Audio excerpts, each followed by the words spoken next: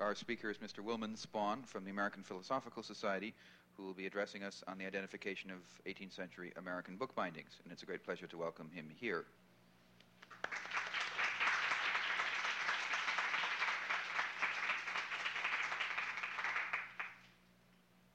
Thank you very much, Terry. Yes. For you who don't know what my project has been, for 30 years I have been interested in American 18th century bookbinding. I'm conservator at the American Philosophical Society, and early upon my arrival there, I was examining the collection, and I was aware of the fact that a great portion of the early books in the Philosophical Society library had all been bound by the same binder. Very substantial, plain bindings, filleted spines, and very nice lettering. There's a copy of the reprint of our original talk here, if anybody wants to see it. This collection seemed very interesting to me in the fact that it was a wide collection, books from Franklin's Library and others. So over the years, as I worked on the repair and care of the books, I tried to look for documentary evidence, recording when I had to repair one as much evidence as I could find. But there seemed to be nothing internal that would give me any clue as to who the binder was. In 1956, when we undertook our first major oiling project in 10 years, the previous one having been done by Carolyn Horton when she was at the Philosophical Society in 36, 20 years, that's, I realize. Prior, we decided to record the tool bindings in the library to see if I could get any handle on the work. And this is when the project really got going, and I started to accumulate rubbings by the thousand. It seemed almost a hopeless project. And when I got through at the Philosophical Society, I had found 3 ticketed bindings, none of which on the bindings that I was looking for the identification. And there was still no evidence that I could prove that the books were Philadelphia bound, other than the fact that they all bore the markings on the base of the spine, APS, our monogram symbol. It was then that I went to the Library Company of Philadelphia to see if I could find out what their early bindings of the 18th century were like. And from Ed Wolfe said I would never live to finish the job, and 30 years later I'm still working on it, but I have learned an awful lot. And what I'm trying to talk tonight will be on how far the study has gone beyond the identification of Robert Aiken, who was the APS binder. It was all just happenstance that I stumbled on the thing, because after rubbing for 9 months at the Library Company, Ed Wolfe said, "Why don't you start with a known binder and identify his work?" And I said, "Who would you do?" And he said, "Well, Robert Aiken, because we have his account book." So he produced a 700-page account book, and I sat down and started to read through it. And almost immediately I saw an entry which I recognized as a book I had been shown the previous week.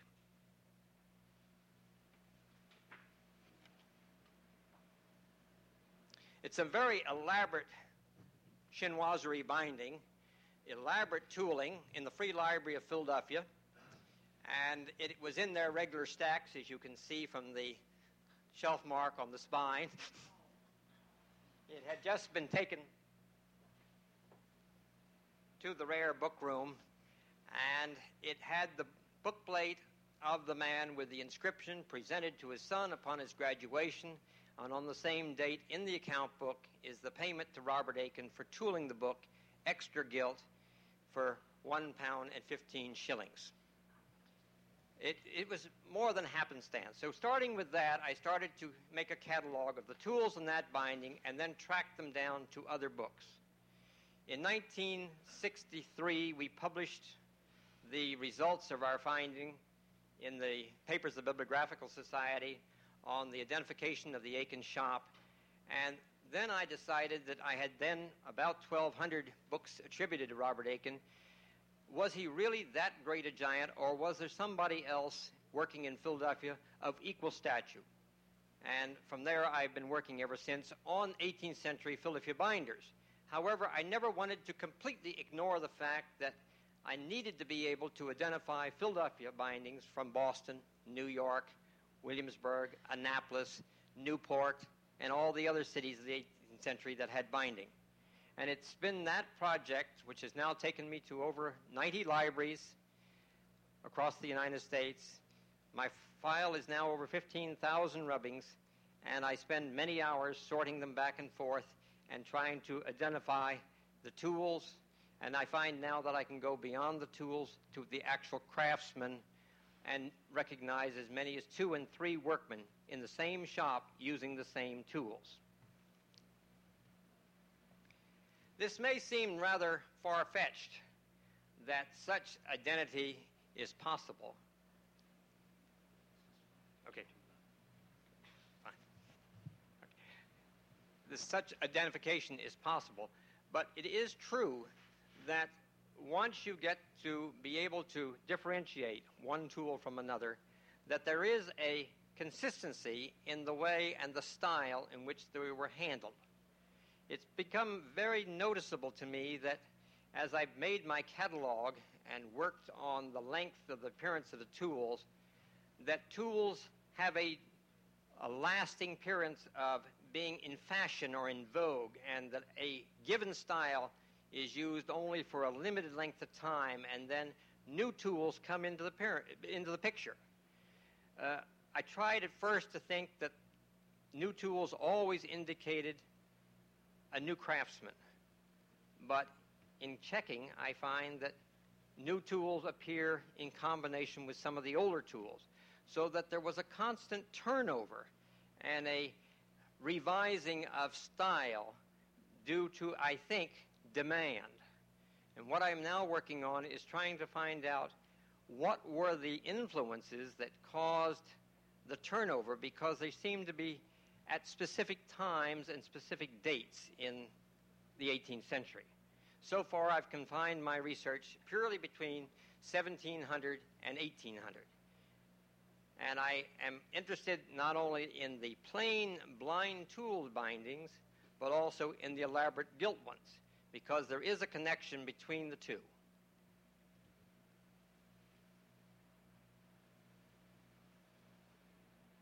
This example is one that Mr. Aiken bound within the first year for Reverend Jacob Duché. It's a folio prayer book.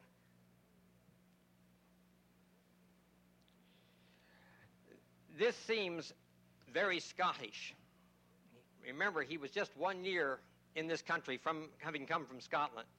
And although this was his style for the elaborate gold tool bindings, when he was called upon to do plainer bindings, he still used the same tools.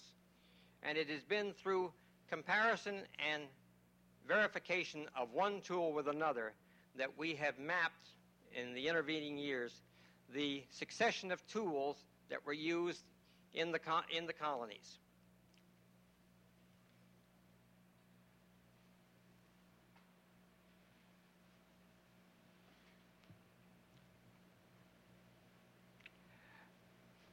The changes that I've noticed, I plotted out first by style, by pattern of design, those designs which were very common, by types of books, and I find that there are several factors that are very important. You can't compare large folio books with small duodecimos. You can't compare folio books except with other folio books if you want to get a sense of a change in style that was to occur. And therefore, I've had to go back several times and rework my thinking to see whether or not the influences were regional or due to migration of craftsmen, because we do know that the journeymen were very mobile and they could move very quickly as there was demand and employment. So that you will find tools appearing first in one city, and then in another city, on numerous times, and these peregrinations can be tracked by following the newspaper advertisements. The other thing that I've had to develop is a file of who the craftsmen were, which has meant hours of research into historical records, newspapers, court records, wills, inventories, to find out who were the craftsmen and how I could identify them. Can I have some water? I've been talking all day and it's catching up with me.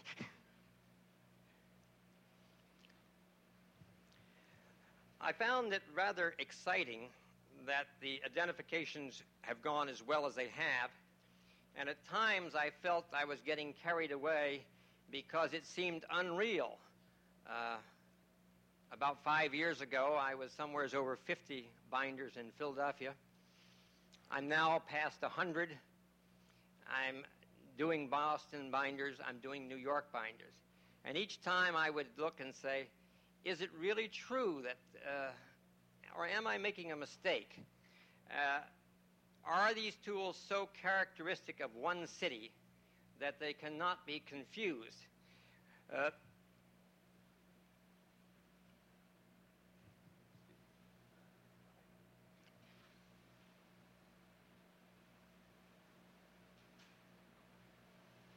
thought I let you know, but I guess I didn't. I had an example which I was showing this afternoon. I thought maybe you folks would like to see it. The tools are cut by binders, tool cutters, for the binders.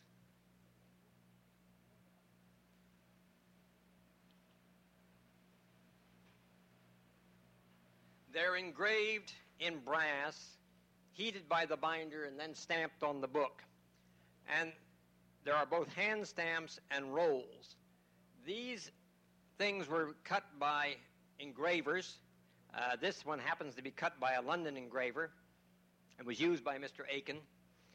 And it's interesting that they issued sheets, as far as we know, broadsheets with the designs, and the binders picked them out and ordered them. We have a couple of known broadsheets from the early 19th century, and I have no reason to believe that the 18th century tool catalogs were not very similar. And therefore, it is very possible that two binders would buy fairly similar tools. So one of the problems we developed was to try to figure out by what method we could differentiate two very similar designs. And it's gotten down to some very precise measurements, which I use with a 10-point divider to measure 10 units of the design. And in this way, we're able to sometimes be able to distinguish a tool that was used in New York from a similar one that might be used in Boston. The work on the Boston area proved to be very successful, and however, I don't have the documentation for the binders' names. I only know on what books they appear and for what length of time they were active. I hope at some time that we can match this up to a directory of Boston binders, but at the present time I have extended the study to New York as well. And it's been very interesting to me that New York, although it turns out to be a very provincial city with very distinctive binding in the early part of the 18th century, by the 1740s, it is fast becoming cosmopolitan and very similar and very much like the binding and tooling that was done both in Boston and New York. And I think we'll find that this is probably attributed to the fact of increased coastwise shipping.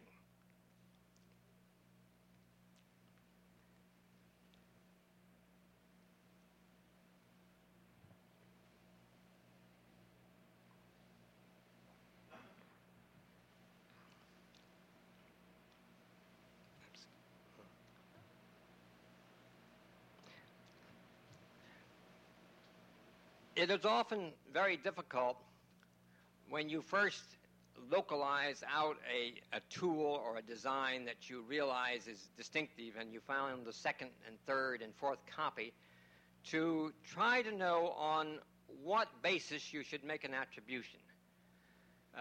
Recently, an interesting collection of bindings came to my attention on a series of laws, one for New York and one from Massachusetts, both bound identical.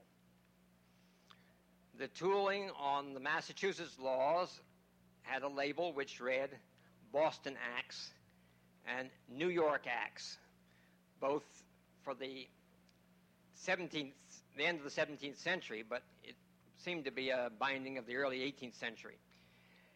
Interestingly enough, while working at the New York Historical Society, I was able to find an account book with an identical binding with an account for it being bought from a binder in New York, dated 1737.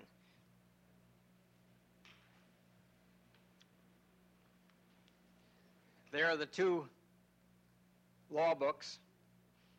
On the back is the account book in the New York Historical Society, having the very same tooling. It is through this detective work that I've enjoyed a very fascinating 30 years of visiting libraries, recording bindings, meeting many helpful librarians, some of whom are here tonight. Maud Cole, who brought me many books at the New York Public Library over the years. And it's always interesting that it's been the helpful librarians and the people that I've met who've called my attention to many items that I might not otherwise have seen, or who remind me that, did I know that? And along comes an interesting list of things. So that it's not something that one does totally on one's own. It is with the help of many other interested people. My wife has worked with me on this project. We've indexed the Aiken account book and used it as our basis for much detailed information as to what the careers of the binders were like, how large were their shops, what percentage of their work was gold tools. And Aiken's account book is not the only one that we found. There are a number of 18th century binders records available. There are printers records available.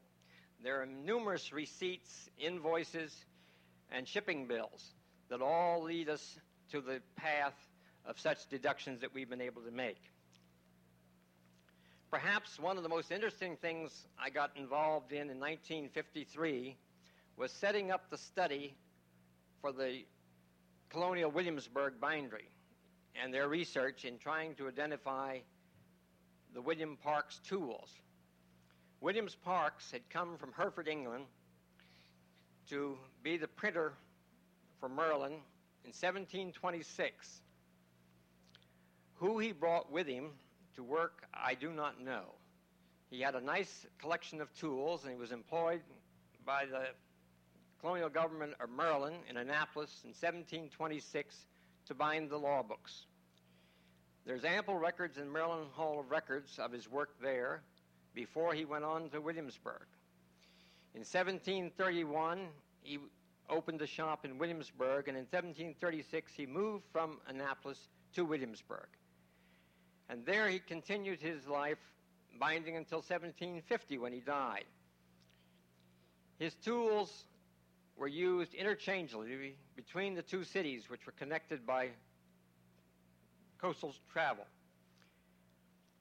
And it's very interesting that many of these bindings are quite similar to the things that were done in Philadelphia and Boston. And one of the things we are interested to be able to note, that new tool designs that appeared in London are turned up in the colonies within 3 years of the date that we find them first in London, in Annapolis, in Philadelphia, and in Boston. So that the colonies were not far behind the London design and the demand for design and style. So that I think that although people think that the colonies were far removed from the mother country, they were quite closely related.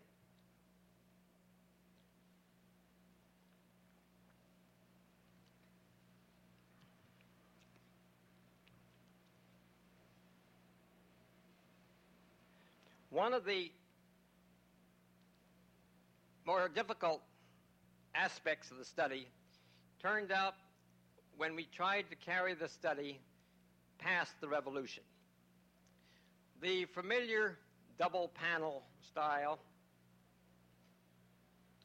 of the early part of the century gave way to plain side and tool spines, because the new fashion of lettering spines and vertically shelving books with their spine edge out no longer demanded the decoration on the sides. As a result, the appearance of the tools on the spine are much shorter appearances of the ornaments, and it is difficult to get long runs. And where I was able to get a long run that I could get a measurement on a tool design, it is seldom that I can find more than 1 or 2 or 3 inches of the design on a spine, and therefore making the study much more difficult. However, the development of the mechanical trade, a precision of cutting tools, also was perfected by the 1790s, so that the cutting of the tools are nearly identical. And by that time, we find it much more difficult to recognize one tool from another by measurement.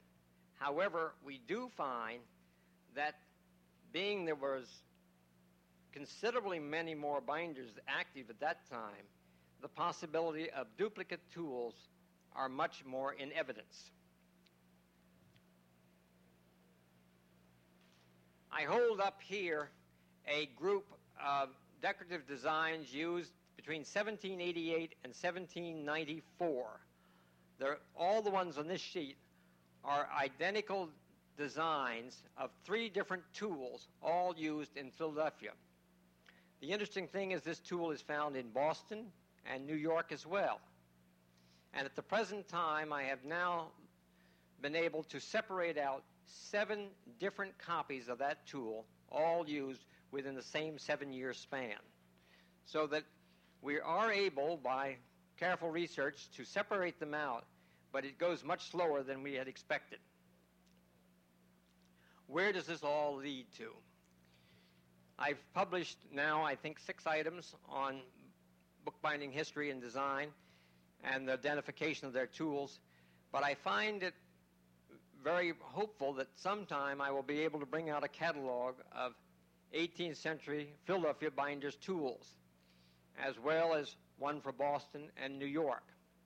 But it takes a great deal of cooperation and a great deal of additional help and interest in the part of people.